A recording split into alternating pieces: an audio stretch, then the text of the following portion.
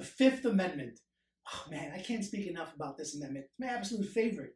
Literally, you don't have to testify against yourself, but it means more than just going to court and not taking the stand.